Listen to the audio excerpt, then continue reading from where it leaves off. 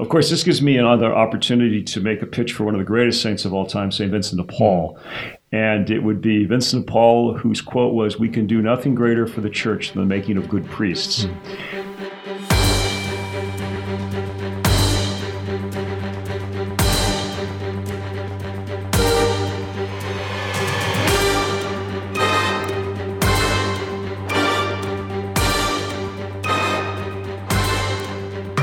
Bishop and Vicars. This is Bishop Tom Daly from the Diocese of Spokane here in Eastern Washington. And joining me without the vicars are going around polling various constituencies as to how this Bishop and Vicars radio show is doing. We have Father Mee is in Keokuk, Iowa. Father Pat Kirst is in Manchester, New Hampshire. And Father Connell's in Ashley, Alabama. I don't know why those cities were chosen. I have a feeling they're on vacation. Substituting as a hardworking priest of the diocese, Father Kyle Raturiste. Father is the parochial vicar at the Cathedral of Our Lady of Lourdes, and most recently I have appointed him vocation director of the diocese.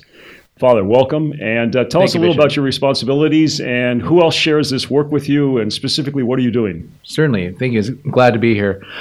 So, among the many hats I seem to have, the most recent one being the director of vocations for the diocese, is so some of you may know that Father Barnett has had this position as director of vocations for the diocese, in addition to being the rector of Bishop White Seminary and what we call the director of seminarians. And so, because of the success taking place at Bishop White, it's truly a full house this year, and who knows, we may have to actually rent out space for more seminarians in the future, that Father Barnett is going to be taking a full focus primarily on being the rector of the seminary. In the meantime, I'm taking on this role of director of vocations, and Father Matthew Nix down in Walla Walla is taking on the role of director of seminarians. Briefly, Father Nix's role is to work with seminarians who are beyond college. So we have two theologians studying down in St. Patrick's Seminary in California. They're Andy Kelly and Nicholas Castoldi. And so Father Nix is taking in special care and taking care of them. For me, I am here, kind of keeping the home fires going, I guess, as it were, and helping promote, first, a general culture of vocations in the Diocese of Spokane. And that means, I think, practically helping create an environment in which young people are comfortable and are encouraged to ask perhaps the most important question in their life, which is, God, who do you want me to be? What is the vocation you have in store for me in life? And specifically, bishops asked me to take a special role in promoting vocations to the priesthood in particular. So to encourage young men to consider seminary, to help them along that process. The Father is very familiar with the project himself. He and David Cruz were the first two men I ordained when I became the bishop in May of 2015. As a former vocation myself at the Archdiocese of San Francisco, I spent 9 years as vocation director. And when we talk about a culture of vocations, where do you think that first begins, outside, of course, prayer? Sure. Yeah. I would say ideally it starts in the family. I know for myself, I was very much, and I still am very much indebted to my parents for the faith that they instilled in me as a young child, and also the encouragement they gave me in being open to the notion of being a priest. And where are you from? I know, but right, the listening sure, audience yes. may not. Father, give a little bit of your background. Sure, thank you. And so I grew up in the Tri-Cities. I was essentially raised in Pasco, Washington, went to Catholic school growing up there, so St. Patrick's grade school, middle school, graduated from Tri-Cities Prep, which is the Catholic high school in Pasco, and eventually made my way up to Spokane for school at Gonzaga. And you entered the seminary not right out of high school. You were right, a lay true. Student, as we say, at the university. That's right, and it was interesting because, again, with that vocational sense, I had the idea that I had a sense that God was calling me to serve people, but it was just a question like, how exactly was that? And so by the time I was leaving for college, graduated from high school, I was torn between medicine and the priesthood. So it just so happened that the way things turned out, I ended up going to Gonzaga studying biochemistry on the pre-med track. And that was that for 2 years as a normal lay student.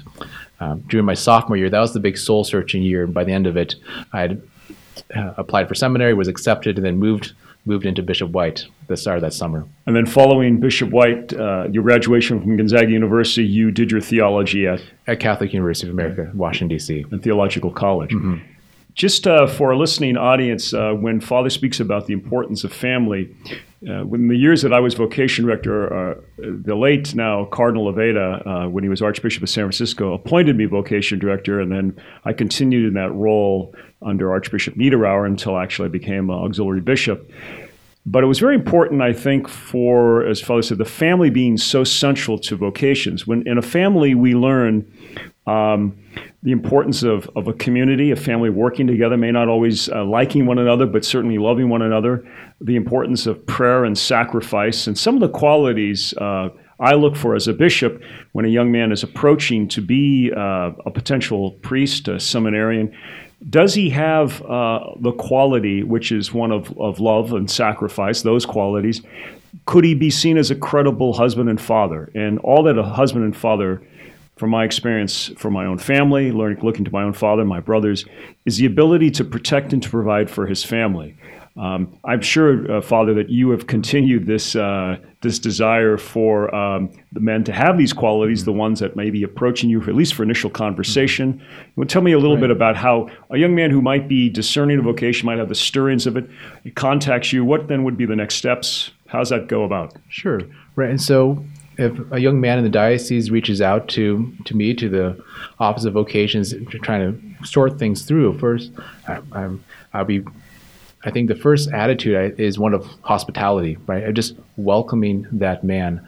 And because let's face it, it's in a culture that's marked by instantaneous gratification and really selfishness, to even consider these bigger questions, these loftier goals, and sacrifice. That is a huge thing. And so I would say what this man could expect is at least some initial correspondence, whether by email or by phone. I think ideally, if if he lives in Spokane, it'd be wonderful to have a good sit down face-to-face conversation just to see where he is and really to help surface those questions. And I think one big thing that I noticed is that sometimes a lot of people try to struggle to make observations about their spiritual life and also arrive at determinations or judgments about that, right? Try to evaluate, is this good or is this bad?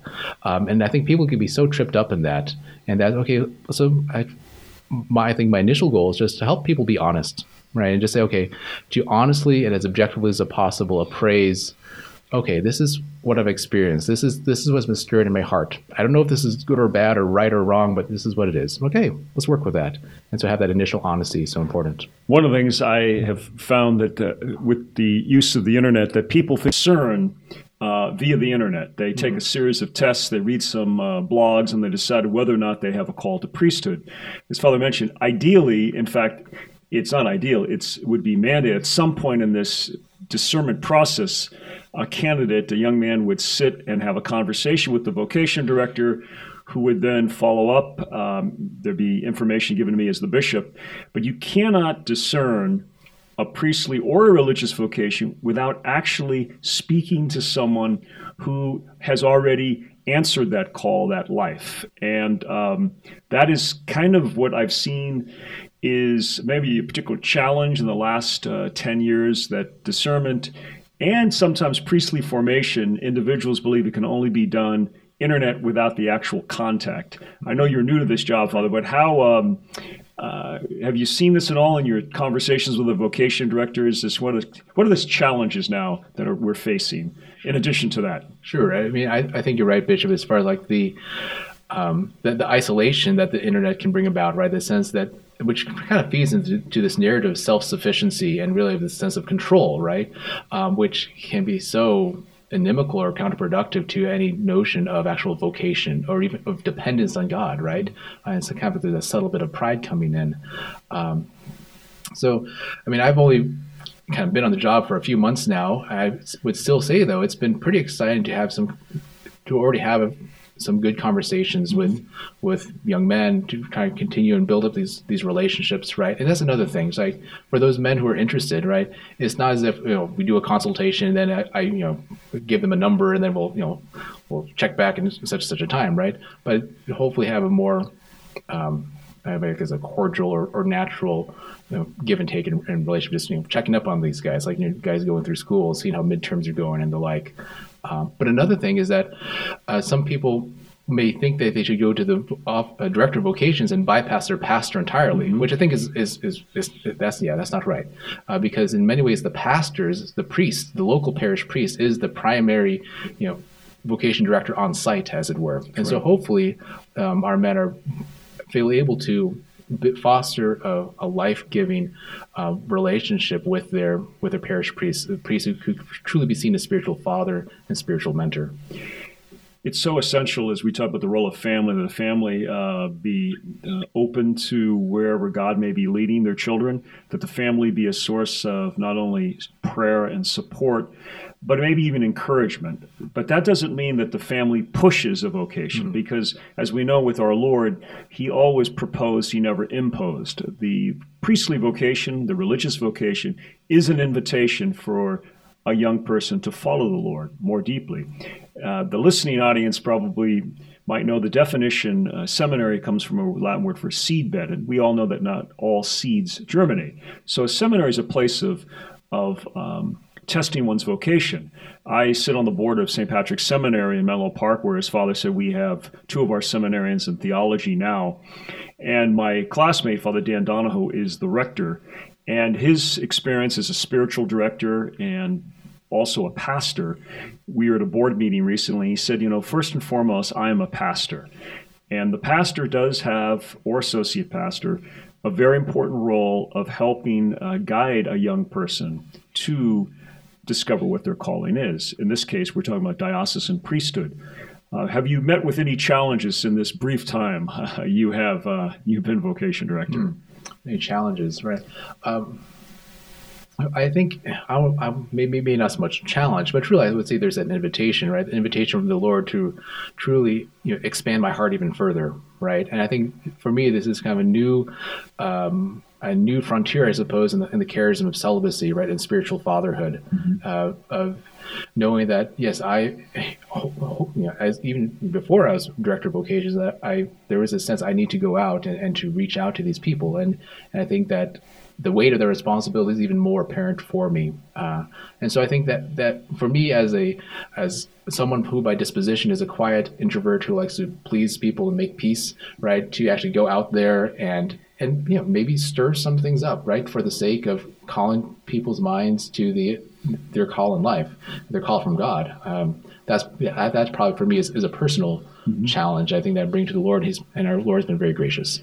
I was recently at Carroll College, and the priest, Father Mark Lenneman, is the chaplain, director of campus ministry there, and he spoke about Bishop Morlino, who when he was discerning himself priesthood, teaching and coaching at his alma mater, I think Central Catholic in Billings. It was the invitation to a group of young men by the bishop that really kind of stirred him to respond finally to what he had felt a stirring, a kind of a discovery of a call. And that, my time as a vocation director, is you never want to be seen as the used car salesman, but rather you're someone who helps kind of people put together, maybe connect the dots where God might be leading them. We're going to take a break, and when we come back, we're going to continue discussion with Father Ratriste about the role of vocations, again, the family, the parish, and how might we in Eastern Washington do all we can so that our church may have the shepherds, God willing, that we need.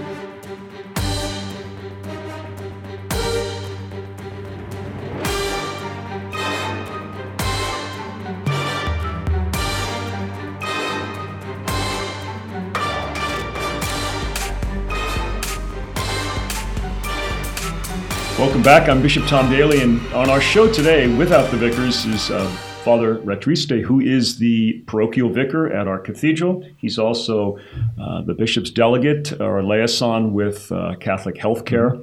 And I asked him to assist in the vocation endeavor in our diocese. Father is the vocation director. He works with Father Barnett, who is the rector of Bishop White Seminary. We're very proud and very grateful to God that 23 men are at Bishop White from 8 dioceses, including 2 from our own. and also Father Matthew Nix, the pastor of the parishes in Walla Walla, who is the director of essentially seminarians who are theologians, and we have our men at St. Patrick's. For our listening audience, we've been talking about kind of some of the challenges, but most especially the role that families play in vocations to religious life and to diocesan priesthood. And I might ask Father to talk a little bit more about suggestions, practical suggestions that our listening audience might help with. Now, again, for those families who still have children at home, or maybe grandparents, you have your grandchildren, you have a chance to talk to them. It is so important, though, that we see that all of us have a role in playing a significant role, in fact, in guiding young people as to know what God has called them to be with their life, challenge them. So, Father, what might you give to our audience as far as help? Sure. And as a bit of a preface, actually, I think it's very good that we're speaking about the role and importance of families for vocations, especially this time of year. I don't know if the listening audience knows this, but every first full week of November in the United States is National Vocation Awareness Week, right? And for this year and for 2019, the emphasis for National Vocation Awareness Week is the role and importance of families as foundations for vocations, right? So yeah, what does that look like practically? As I mentioned before the break, I know for myself personally, I received the gift of faith. I learned how to pray, have that personal relationship with Christ in the context of family. And what did that look like? It looked like daily prayers at the close of the day, rosaries during long car trips, eating together as a family, participating in prayer groups that my parents would go to, right? So kind of being along for that and being immersed in that environment, I think is a good foundation to build upon, right? I know that Father Connell asked me, we've spoken as a diocese, how do we gather people together in prayer, especially in Eucharistic adoration? And I think, is it going to be early November? I'm not able to be there because of the Bishops' Conference, but is there true we're going to have a holy hour or a rosary, perhaps at the cathedral? Is that... That is true, yes. I believe it's going to be the second... So November 8th, I believe that is the time. Unfortunately, I myself will not be available to be there, but Father Connell is very excited to be leading this holy hour, which was actually organized with some of the encouragement from a local men's group. We have one of our men's groups at the cathedrals. These dads, these fathers have really had on their hearts that they want to put their families, especially their children, before our Lord in the Blessed Sacrament, which I think is fantastic. And so that'll be taking place. When they do the interviews with men nationally before they're ordained to the priesthood, there's some common elements that they will speak about. Many of the times they talk about they have served Mass, the role of adoration, Eucharistic adoration, the rosary. Significantly, Catholic schools are playing a very important role in vocation, encouragement, discernment. We don't have the sisters in the school as we once did, and they played a very important role. But as we are doing here in our diocese, we're trying to have the cathedral as the center of this. But I would hope that in the various counties of our diocese that there would be opportunities for our lay people, our families to gather together in prayer, to ask the Lord to bless these families, to strengthen moms and dads, and also to plant the seeds of priestly and religious vocations. I remember a few years back I was working in Lourdes, and there was a Frenchman, and he had, I think, 4 or 5 children, and he asked me how things were doing in my new diocese, and he said, "Bishop, please, we must pray for holy families first, and out of holy families, we will have the priestly and religious vocations." And I think that's a very important point. Now, holy families very clearly does not mean perfect families, but families trying to live the gospel. And that is so important today, at a time when many people just perhaps choose recreation over a spirituality. I've spoken about the 6th decade of the Rosary. That is significant for St. Bernadette. She would pray that 6th decade, and oftentimes the statue of Mary, when you are in Lourdes, has a 6th decade that is specifically asking our Blessed Mother's intercession, very powerful intercession for vocations. What might other avenues of prayer? I know your mom and dad are very active in the Serra Club. Maybe a little bit about who the Serra Club is. Sure, yes. So the Serra Club, spelled S-E-R-R-A, Serra, not to be confused with Sierra Club. So the Serra Club is actually named in the patron of the club is Saint Junipero Serra, one of the famous Franciscan missionaries down in California. Franciscan, I might add. What did I say, Franciscan or? No, I thought you said stigmatine father. Oh, okay. Yeah. Well, I'll stand corrected then, Bishop. Right. And so the Serra Club, the first club actually started in Seattle, and is now an international lay apostolate in which committed lay faithful devote themselves to growing in their own personal call to holiness, the universal call to holiness, and in a special way praying for and affirming vocations, especially to the priesthood and to the religious life. And the diocese, we have the Serra Club of Spokane, and also the Serra Club of the Tri-Cities, which is interesting as because it serves both the Spokane and the Yakima dioceses. I know, and my parents have been ever since. I think within a year of me joining seminary, they became very involved with the Serra Club down in the Tri-Cities where they live, and actually to this day have some pretty significant leadership roles with that. So it gives them a good excuse to come up to Spokane and have see their favorite son. I am fortunately been asked to serve as the bishop's liaison with the Serra Club, which is a great privilege. I had worked with the Serra Club in the Archdiocese of San Francisco, and I found them to be outstanding men and women of great prayer who really have deep in their hearts a desire that the church would grow in holiness and that the church would always have shepherds for the care of the souls and also the contributions of religious women and men. In my experience has been the Serra Club maybe smaller in numbers, but the fervor remains. And I would hope that, again, our listening audience, if you have any questions about how you might help encourage vocations, perhaps your own children are grown, they're out of the house, they have their own children themselves, but you might be given an opportunity, if you can, to join the Serra Club, help the leadership, lay leadership, which is so important, a desire to help the church at a time we know when the church needs ongoing renewal and conversion. We have the Quo Vadis days and also Vicari for young women. We have Quo Vadis in June. You might tell us a little bit about that. Again, it's many months away, but sure. Just so that our audience can understand that. Mm-hmm. Right. So Quo Vadis Days and the Vicari events, as Bishop described, these are annual discernment events for high school aged youth.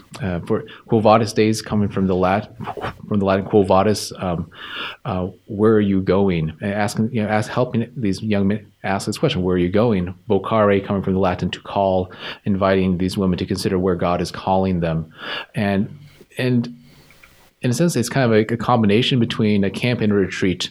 I think for the men, we're out in cabins in the woods, so it's definitely probably more on the camp side of the spectrum. The women, they are based out of Immaculate Heart Retreat Center, maybe more of a retreat bent to it, but also, interestingly, are able to visit many of the sites of the apostolates and ministries run by the local religious sisters here in Spokane.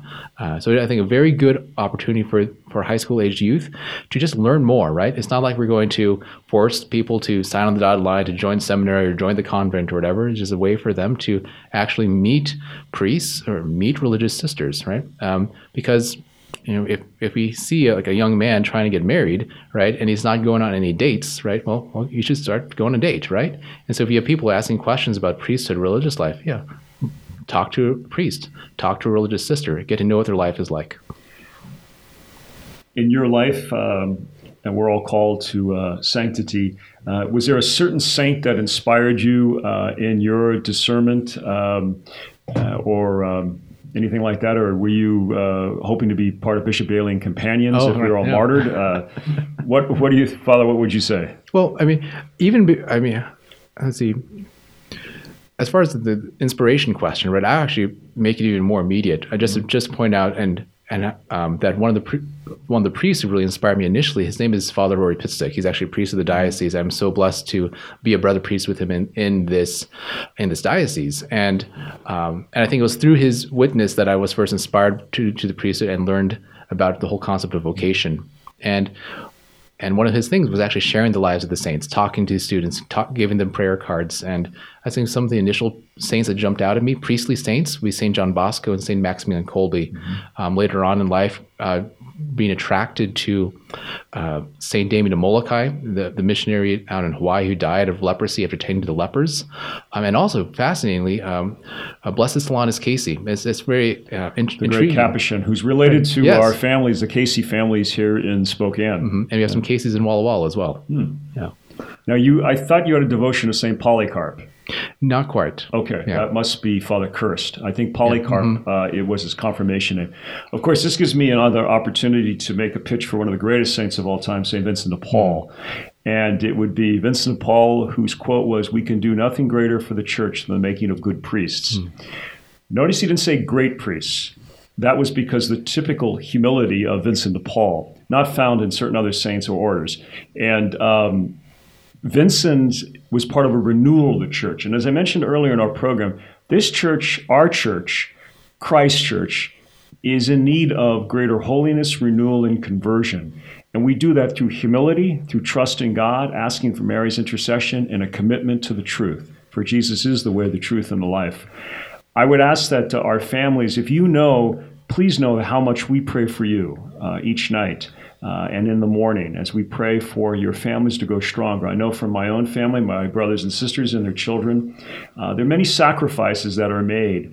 And of course, the Lord knows that. But in that desire for your family to grow closer, please also know that it's so essential that Jesus Christ be the center of your life. And we ask our Blessed Mother and the saints' intercession. This local church of Eastern Washington is in need of priests, good shepherds after Christ's own heart, but we're also very much in need of dedicated religious, especially the contribution of religious women that have been so great. Please pray for us as I will pray for you, and together we will conclude with the Hail Mary, asking our Blessed Mother's intercession. Hail Mary, full of grace, the Lord is with thee. Blessed art thou among women, and blessed is the fruit of thy womb, Jesus. Holy Mary, Mother of God, pray for us sinners, now and at the hour of our death. Amen. St. John Vianney, pray for us. Live Jesus in our hearts forever. Thank you.